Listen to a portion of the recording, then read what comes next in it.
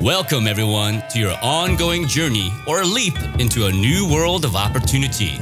Inside Japan Podcast is a stepping stone for your next adventure. It is a show filled with informative interviews, perspectives on local life, and how you can master your path into the unknown. For today, kick back and listen to the wisdom of our host, James. James here, coming at you with episode number 38 of the Inside Japan Podcast. As you can tell, my voice is not doing great. I've been doing a lot of jet interview practices today. I did actually 6 of them, and my voice is feeling it, but the show must go on, so you can enjoy the sounds of this gravelly James here. But today, guys, we got a really hot one. It is episode 38, brought to you by JobsJapan.com and the Patreon supporters, of course, but this one is a special one. This is one I've been wanting to get for years now. I can literally say that, years. I've been wanting to interview a foreigner that works at a sake brewery, Nihonshu brewery, any of those I would have taken. But yeah, this Andrew here, he works at a sake brewery. And I saw him actually. This is the depths that which I go to for this show, guys. I was looking at some of I like those PR videos that different prefectures put together. I just find them interesting. I always give them a watch, different prefectures around Japan will make a PR video to show the good points, try to get tourism up. And I believe it was one of those videos, or maybe one of the related videos, that kind of led to me to seeing something about a brewery. And it was beautifully filmed and everything. I was watching, I was enjoying it. And then I saw Andrew here, a foreigner working at this brewery, and I said, you know what? I always wanted to interview a person working at a brewery, so I'm going to put in the work here to figure out, if I can get in touch with this person. So after a little bit of a searching, internet stalking, some might call it, I did find Andrew, and I sent him a message, and he said, well, I want to do the interview, but I got to wait till I have time. And I was like, everyone has to find time for interviews, of course. They're always, giving me their time for the interview. But he was like, well, it's brewing season right now, and I don't have a day off for the next 4 weeks. I was like, oh, okay, that is a little bit different situation. So, huge thanks to Andrew for taking the time. His little, as you listen to this episode, you'll see that free time is not something that sake brewers have. And he gave up me 30 or 40 minutes of his time for this. So I want to say thanks. And be sure, guys, to check him out at his website, originsake.com. And he has some social links there as well. Follow him on there, please, because he has good stuff. Awesome pictures of brewing, awesome pictures of the brewery. He says good stuff, so it's worth following anyways. And just say thanks, because this is the guy that works his ass off and gave me 30 minutes of time to help you guys learn about what it's like to work at a brewery. And hopefully, if you want to do this after listening, how you can maybe do it yourself. So yeah, awesome interview. Thanks to Andrew. Thanks to you guys for listening. Please enjoy my interview with Andrew, sake brewer extraordinaire. Enjoy. All right, guys, very special guest today. His name is Andrew. He's doing some cool things in Japan. How you doing tonight, Andrew? I'm good, thanks. Yourself? Pretty good. I gotta thanks so much for your time today. I know you're a really busy person, and I'm sure as we talk tonight, people will learn why you're so busy. But I think you're doing something really cool, and something that not so many foreigners in Japan are doing for sure. And people might be interested in that. So why don't you tell people, what are you doing now in Japan professionally? So I'm what they call a kurabito, or brewery worker, in a nearly 250-year-old sake brewery in Okayama, Japan. There you go, guys. So yeah, I found Andrew here. There was a website there's a YouTube video about something. Then Andrew was there. I was like, oh, well, Andrew's doing that's pretty cool. I got my interest. I messaged Andrew a long time ago. We finally got to make it happen. So I'm very excited to learn about what you're doing in Japan and how you kind of got there. So yeah, let's get to that starting point. I mean, what was it about Japan that made you want to work there in the first place, even if it wasn't with sake brewing or whatever you did? What got you interested in Japan in the very first place? Going way back, I'll cut out some of the story because it's a bit long, but going way back, it was kind of I wanted to spend a year abroad somewhere. And for British people, you can get a very, very easy 1-year working holiday visa in, I think, Australia, Canada, somewhere else, and then Japan. And out of the 4 of them, Japan just seemed the natural choice. It was going to be the biggest challenge with the language barrier, etc. And yeah, when I came out there and finished my year, I just absolutely fell in love with the place. So the first thing I did when I got back, which I was actually supposed to go back to my previous job as a BMW salesman, but I didn't. I actually enrolled at Edinburgh University instead, and took a 4-year degree in Japanese studies. and a year of that included coming back to Japan. So yeah, it was kind of the second time. It was just inevitable that I was going to come back out and work here. And yeah, that's really how it happened. So. Wow, so I got to know then. Maybe you can elaborate on that. What was it about Japan? Do you think that got you that hard? What hooked you that hard in 1 year that made you want to come back? I don't know. There's a kind of energy about it. There's always something random happens, and I don't mean that in a bad way. I mean that in a really, really good way. I do like this may be quite surprising to some, but I do like the drinking culture here. Izakayas are, in my eyes, a unique kind of establishment. They have a certain atmosphere that I've never had in any other type of bar in the world. And yeah, I just like that sort of food and drink culture about Japan, and it's a beautiful place as well. So that's really cool. Yeah, so you liked it that much. You went to college for it, and that shows how much you wanted to be here. So how exactly did you go about coming to Japan after your college studies? What avenue did you take then? Well, I was offered a job. I won't go into too much detail. I was offered a job at quite a big company, and let's just say it didn't suit my lifestyle. So I came over with sort of high hopes of doing quite well at this company, and within about a month, I was sort of ready just to come back to go back to the UK. It wasn't for me after 12 years working for a very, very big company. One of the reasons I got out was to do something different, and it just felt like the working culture was too similar to what I'd had in the past, and I didn't see the point in doing the same thing in Japan. And sort of at that bottom point, I actually contacted a friend of mine who I knew was into sake. He actually works in the industry, and I said, "Look, you've got to get me out of this job." And he said, "Yeah, no problem." He said, "There's two companies I know right away that are looking for someone. Both will be very difficult to convince the owners to let you work there." He said, "But I'll do everything I can to help you." So the first place that I got offered an interview, we actually came together. I went with my friend who's Japanese, and he helped me out because my Japanese was terrible at the time. I mean, it's still not great, but it was terrible at the time. And we kind of both did this bizarre thing in the interview where we were both getting interviewed by the shacho. And then, yeah, after about a month, to my surprise, he said, "Yeah, come and work for me." So yeah, that was it. So yeah, I don't want to get into the job before sake brewing too much, but was it a teaching job or something else, in the office or something you didn't like about it? No, it was a sales role. Okay. For a very big company, as I say, I was in sales for 12 years, and it paid very well. You got a nice new car every 3 months, so there was lots of perks with it, but you didn't have any free time. And that was one of the reasons why I left that industry. It just wasn't doing it for me anymore. And the job that I came to do in Japan was just so similar, but I wasn't doing it in a language I was comfortable with. The product didn't excite me in any way, shape, or form. And I thought, well, what's the point in doing the same thing here for less money? I could just go back. The job was open for me back in the UK. But I thought, I've gone to all this trouble, and Nihonshu or sake is just something that, after 3 or 4 years of intensely studying it, I'm just scratching the surface of it. It just constantly keeps me interested. So, and it's a lifetime of study ahead as well. So yeah, I thought, yeah, let's just go for it and see where it takes me. So that's awesome. Yes. Yeah, so then you get that interview with the shacho there, and obviously he likes you enough to give you the job. So let us know what that's like. I mean, getting into that industry, that field, and your Japanese, like you said, your Japanese wasn't that great. It must have been, scary, exciting, all those things mixed into one. So what was it like for you when you first started there? Yeah, it was obviously very nervous. It was obviously for me though. I remember the first couple of months in the brewery. Everything was just amazing though. Bear in mind, I was a very, very big fan of sake before I went in.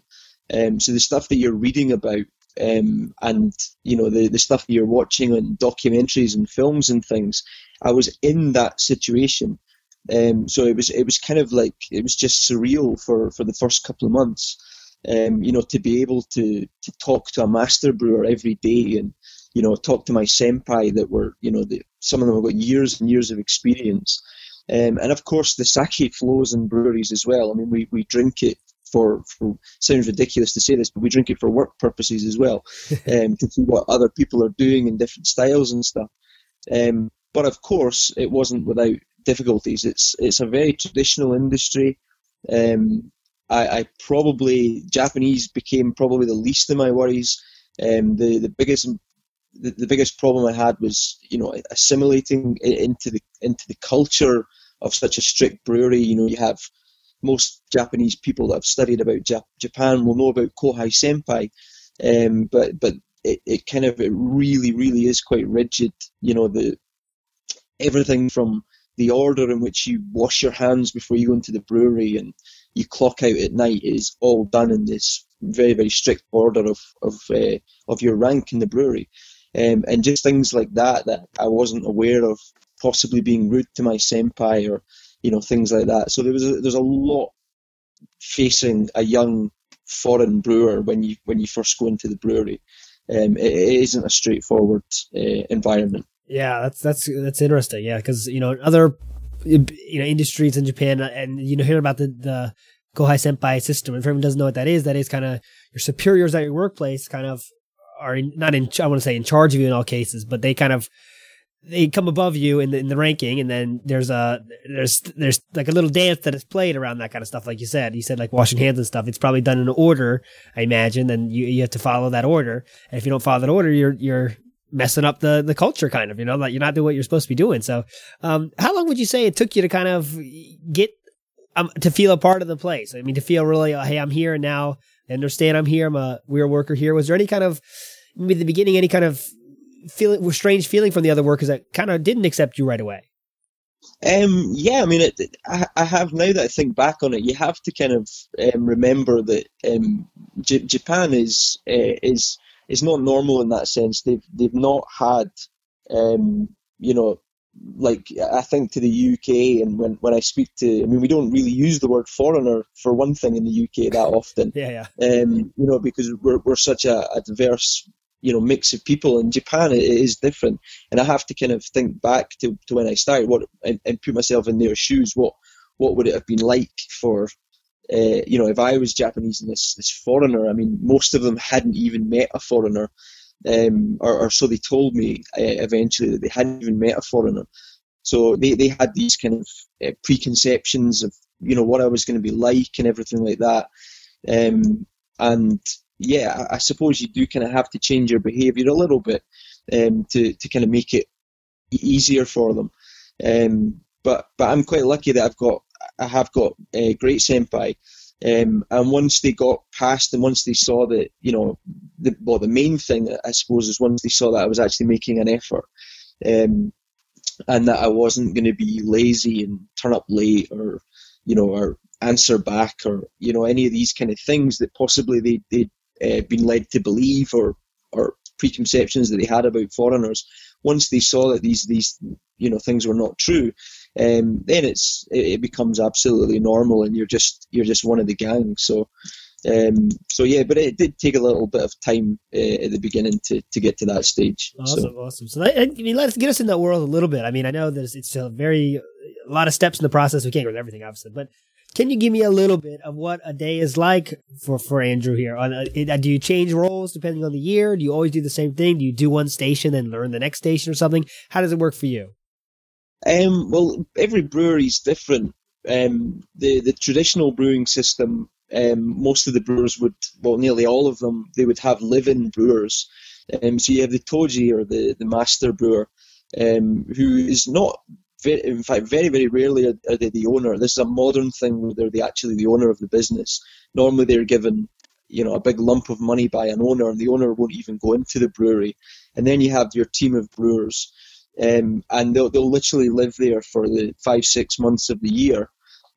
Our brewery is, I suppose, like a lot of them, they're becoming bit more modern thinking, and that they want to kind of, there's not that many people willing to do that kind of job anymore, that are going to work for 6 months literally without a day off.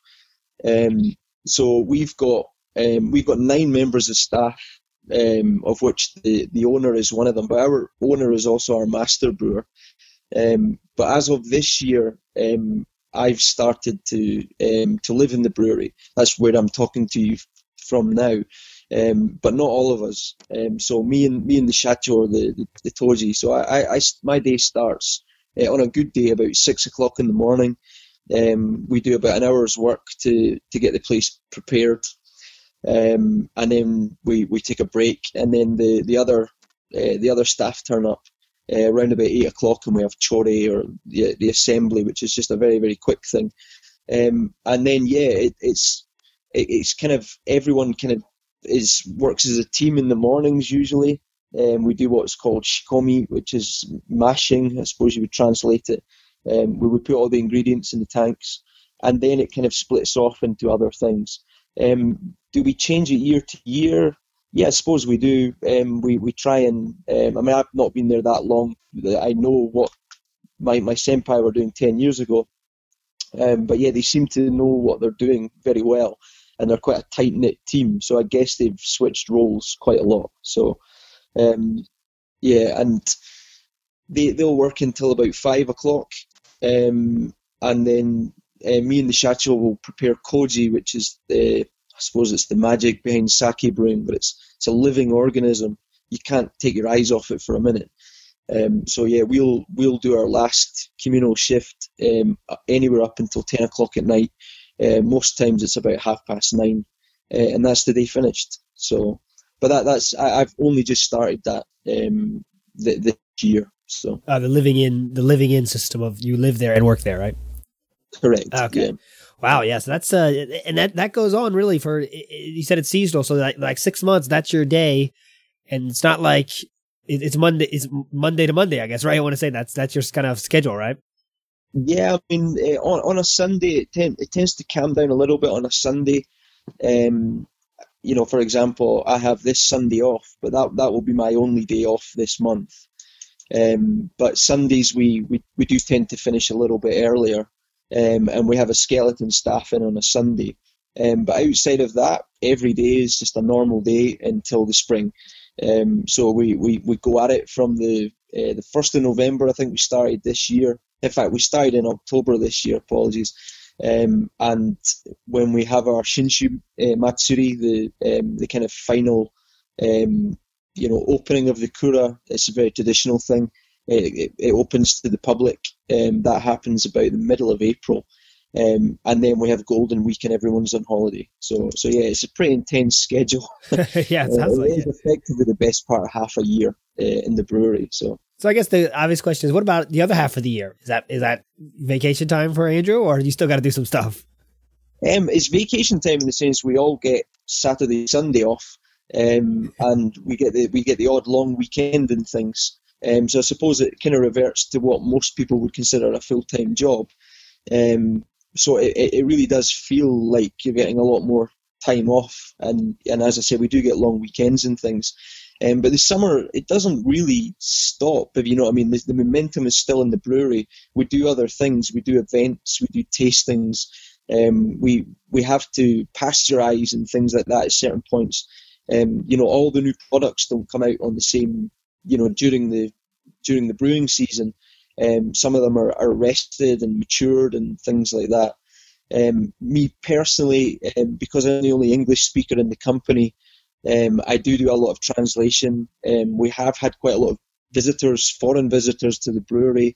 In fact, just last week, we had someone from Switzerland. We had 2 people from Singapore. Tomorrow we've got a fellow Brit coming to the brewery. So there's a lot of interest abroad in sake. So when we get these visitors, that tends to take up a huge part of your day, showing them round and, letting them taste the sake and things like that. There is that side to my role as well, that I do a lot of translation, interpretation and guiding foreign visitors as well. Our visitor seen as kind of a nuisance? I always wonder about that when they come, like, oh God, we got to give a little tour here. I'd rather just be doing this. We could finish a little bit earlier. How do you feel about that, honestly? Well, the actual thing with visitors is they're never a nuisance because they would never be allowed to come when we're busy. It isn't a guarantee that you can turn up at the brewery. You can't just rock up and say, "Can you show me around?" Okay. Some breweries you can. But not many. I mean, if any of your listeners are wanting to know where you can do that kind of thing, then the obvious places are Nara near Kobe, or in Kobe, in Hyogo Prefecture, and you can do the same thing for most of the places in Fushimi and Kyoto. But these are those two areas are where the absolute giants of the industry are all based. Okay. They have. It's a hugely polarized industry, and you've got some absolute giant breweries there. And these places have got museums attached to them, like, huge big gift shops. And if you go there, I went myself, it's a great day out, actually. But you go there and there's literally busloads of tourists just turning up every hour with the guides and everything like that. Wow. You then have a huge drop-off to smaller breweries. Which really some of them will just flat out say no. Our brewery tends to be people that we know, or that, how you going to put this, that go about it the right way by getting in contact through the correct channels and asking, and then they'll come at a time that we decide that's fit for us. And it's not a kind of arrogant thing. It's just when you've only got 8 or 9 staff, some of these brewers are talking 3 or 4, some less. It's just purely logistics. They don't have the manpower to be bringing people in and having tourists walking around the brewery. And then the hygiene as well. When you're brewing, the last thing you want is people coming in that have been eating certain things the night before that brewers are not allowed to eat. Wearing perfumes and all that kind of thing. It's not good for the sake. So. That's interesting. You said things brewers are not allowed to eat. Is that because you might get something in? I know sake is really based on I've seen the videos of, like, the rice is set on a table and you throw that koji, right? Is what it's called, on the rice. And yeah. It's kind of like a little, looks like kind of a dance. I don't know if that's how you guys do it, but it seems like kind of a dance, like kind of, what's the word I'm looking for? Kind of lightly coat the rice with the koji just the right way. Is that how you guys really do it? Yeah, so it's actually called koji kin. What we're trying to make is koji, but yeah, it's effectively a mold that we're sprinkling on the rice to make the rice go moldy. The main concern with sake brewing, to go back to your question about things that you can and can't eat, is things that can interfere with the fermentation. So there's a few ones that it varies from brewery to brewery. I've heard strange things like mikan. We're allowed to eat mikan, but yogurt, on the day that we go into the brewery, yogurt is a no-no for us. But the one thing that everyone has in common, and I've never heard of a brewer that does let you in, is natto. Natto is an absolute no-no, because it can really affect the fermentation, because it's a fermented product. That's a definite no-no before you go into breweries. And obvious things as well, like perfumes and even deodorant, in certain parts of the brewery is not good as well. So I I always want to ask, you have a job where it seems like every day, your job every day is to make sure you do the exact same thing you did yesterday, right? Because consistency is really important in that kind of stuff, like a bakery or a sake brewery as well. Does it become like, is every day doing the same thing, just trying to do a better job of what you did yesterday, or is there more varied tasks you have to do? No, it does vary, because a brewery like us, we're a very small brewery, and I suppose we're what you call traditional as well. So we make a broad range of different styles. Some breweries will do the whole spectrum, but there's a lot of different styles of sake when you get into it, and it certainly goes beyond just this call tonight.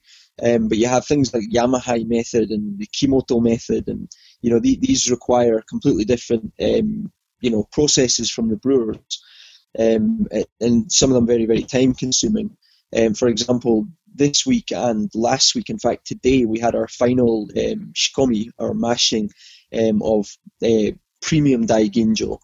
And it's very, very different from making daiginjo, or any of the other categories. It takes a lot more time, and the processes are much more by hand, and much more carefully done. So yeah, it does kind of vary. And also, not everything goes right as you'd like to hope. Yeah. So we are sometimes reacting to problems that arise during the brewing season. So Interesting. How about what do you think? Your brewery's been around a long time. I think you said over 100 years or something, I believe. 230 years. Yeah. So now, to me as the layman, I'm not the biggest sake connoisseur. I like it, but it's not like, wow, I'm a connoisseur of it in any way. So what do you think what makes yours better, right? Was there any kind of, what makes your sake different than the guy next store, which I'm assuming does the same process, right? What do you think what makes sake unique for each brewery? Yeah, well, the first thing is the brewers don't do it all the same. Oh. When you look at, in fact, it couldn't be anything further. I do a lot of brewery visits because I love it. It's kind of my passion. So even when I'm on my day off, I try and get to as many breweries and do as many brewery visits as possible.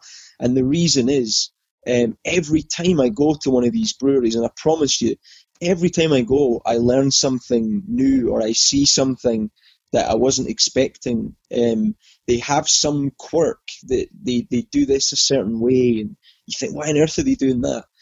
But it works for them, and it makes sense for them. So when you get to the sort of smaller breweries, the family-run ones like ourselves, and our breweries of our size, they all have a certain personality to them, and they all do things a different way. It's one of the, probably when you start really getting into sake, it's probably one of the most fascinating things about the industry. Wow, that's really cool. This is kind of a Working in Japan podcast, so I have to ask. Let's say someone out there listening say, "Hey, I want to do this too." Is there? You kind of had that friend that gave you the in. Is there a way they can kind of get away into this industry to find work there? How would you do that again? If you had to do it again, what kind of avenue would you take to work at a different sake brewery? If you didn't have the experience already, I mean. Yeah, it's a difficult one because a lot of the people that I know, and there's not many of them obviously, but the people that you speak to that have either had brewing experience or are currently doing it that are foreigners, they all seem to have this kind of same thing. It all happened by chance or a chance encounter. I'd met my shacho before my friend introduced me at a sake event. It's the old adage, it's not what you know, it's who you know.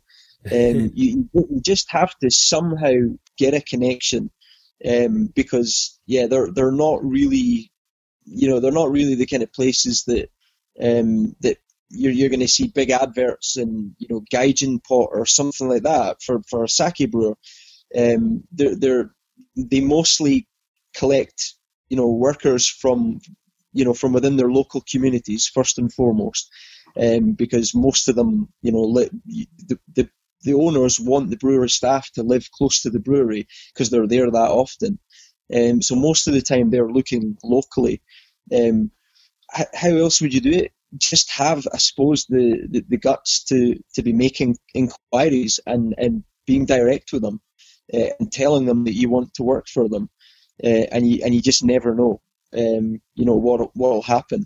But it really is just about getting a connection, getting the right connection, and hoping something clicks. What's the kind of the future for you? I know it's tough to think about, maybe, but is the goal of a sake brewery to just kind of work their way up and work your way up that senpai kohai level, or what are you thinking about? Where do you see yourself in 5 years, I guess?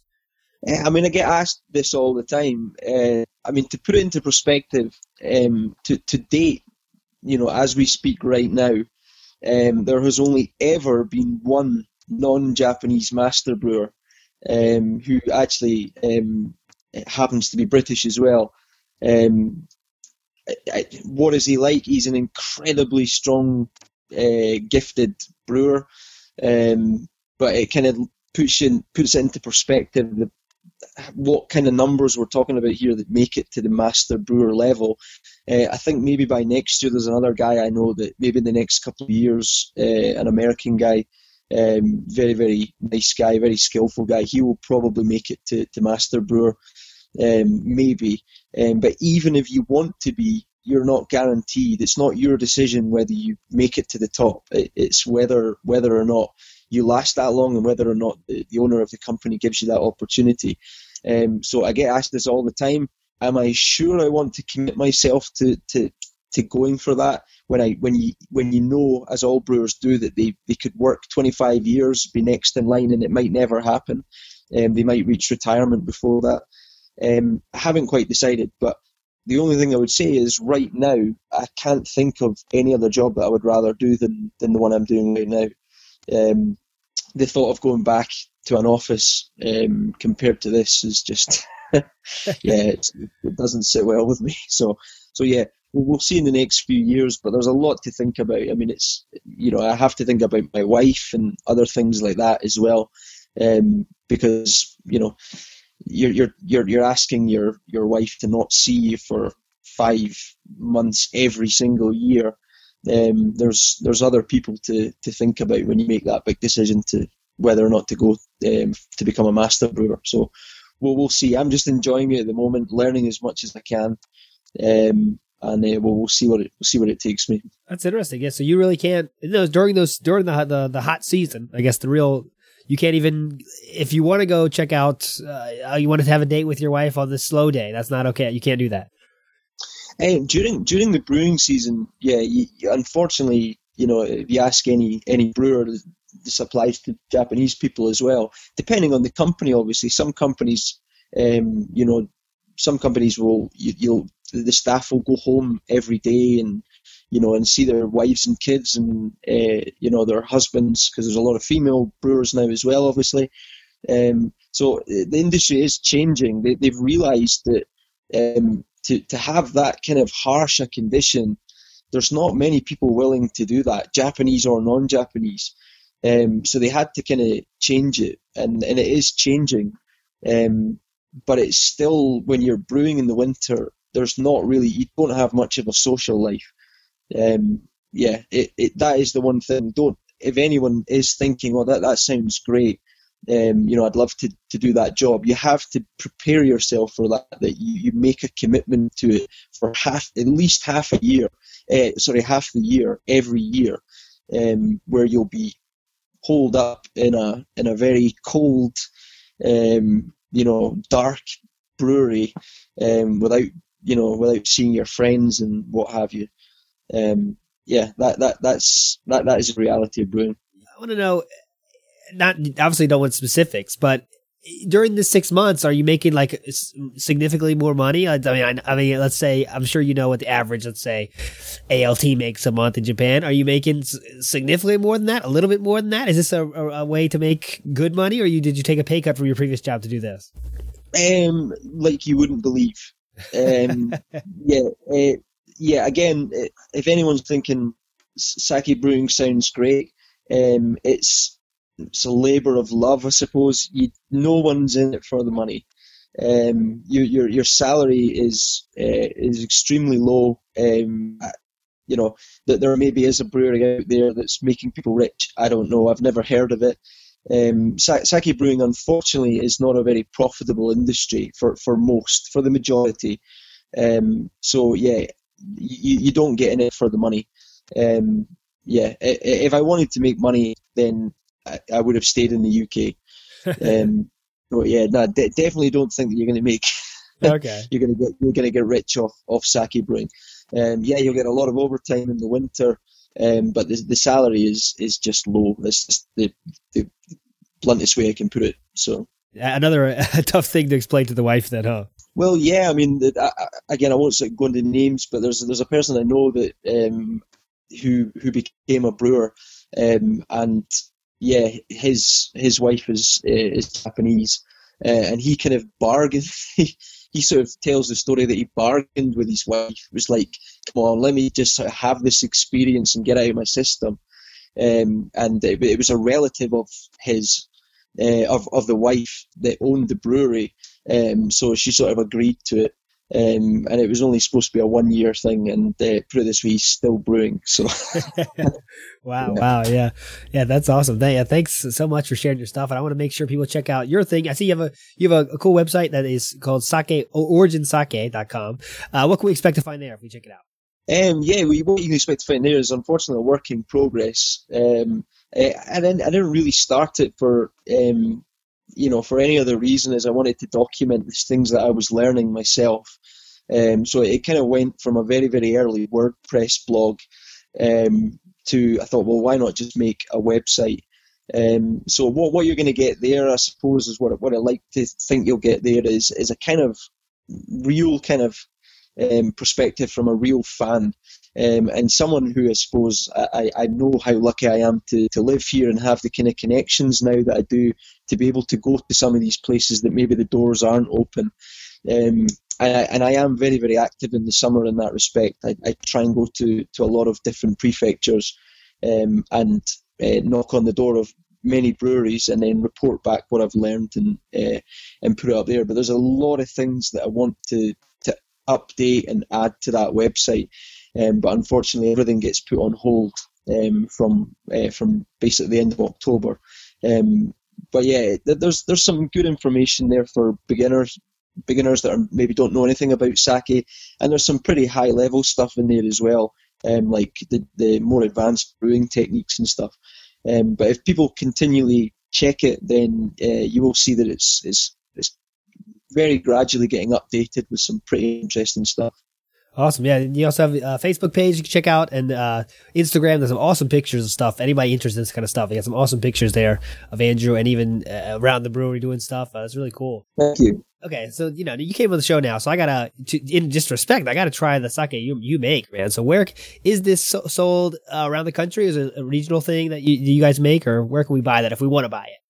Yeah, you can. Now the system for sake is actually quite strict. So it's, this is quite common for breweries. We have 3 brands, 2 of which are local. One carries the company's name, which is Juhachi Zakari Shuzo. But that's available locally, and in some places it's available in other parts of Japan. But we have a premium brand. I say premium. It's the sake is roughly made to the same quality when we talk about Juhachi Zakari and Takaji. But Takaji is made to a different style. It's a very fresh style, and that brand is very, very strictly controlled. For example, you can't even buy it at the brewery. They're on special contracts to shops that we trust them. We know that they're going to refrigerate them properly. We know that they're going to be able to explain them to customers. So you can buy these. I actually don't know the names of the shops in the Tokyo area, but there is places you can buy it in Tokyo. You can buy that in Yokohama. I'm guessing most of the listeners are there. But there's some great places right the way across Japan. And yeah, in fact, you can go on our website, which is the Juhachi Zakari main website, and there's a full listing of where you can buy both brands on there. Awesome. Yeah, I'll definitely be sure to do that because I want to check it out myself, because I can see you got a passion for it, and it's awesome you found this kind of, you found that you're passionate for, you're doing that as a job, and that's something that, everyone wishes they could do, and it's awesome that you found the way to do that. So, I hope you can keep it going. I hope if becoming a master brewer is something you want to do, I hope you can do it. I guess I should ask, is there any kind of now you're a master brewer or test or something? How does you really get that title? Again, it's like everything. There's a long explanation to that answer, or a long answer to that question. Sorry. In the past, they were all the master brewers they're kind of almost like mercenaries, I suppose. They were sent in from these brewers guilds that were round about the country. You had some really famous ones like the Nambu Guild from Tohoku and things like that, and they're like a kind of collective of master brewers, and they determine their own standards and they determine their own exams who gets to become a master brewer within that guild. Unfortunately, I suppose for the people that like the historic side of it, they've all but died away. Where I am in Okayama, we have the Bichu Toji Guild, of which our master brewer is a member. But yeah, they all have their different standards and frameworks for becoming a master brewer.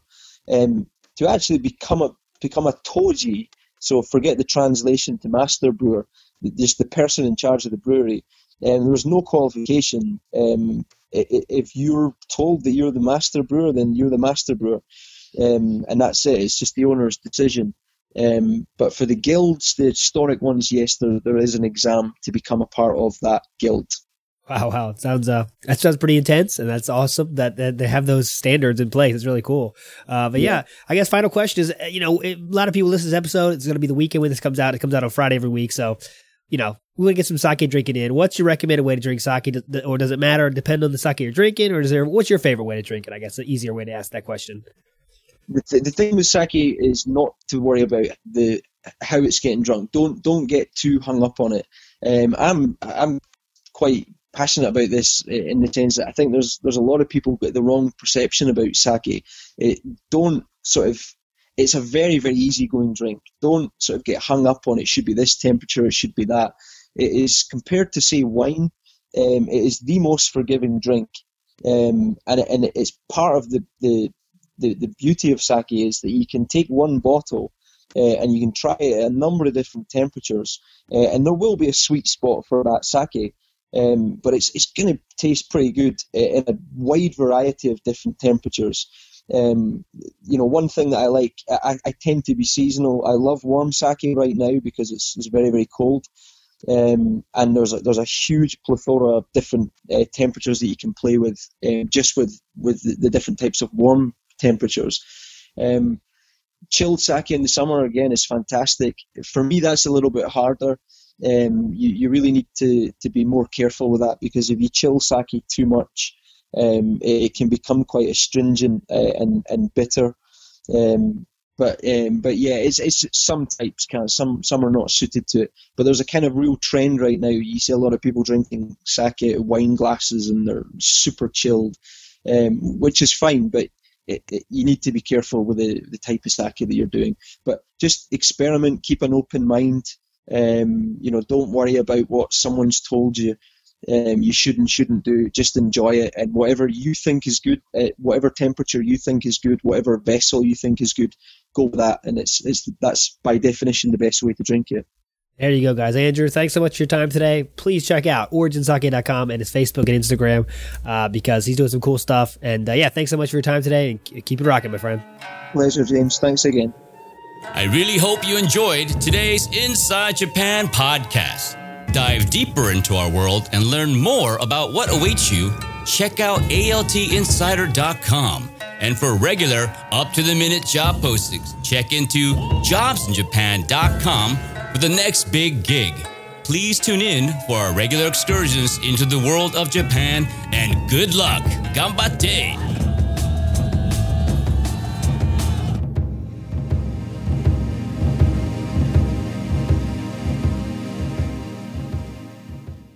jobsinjapan.com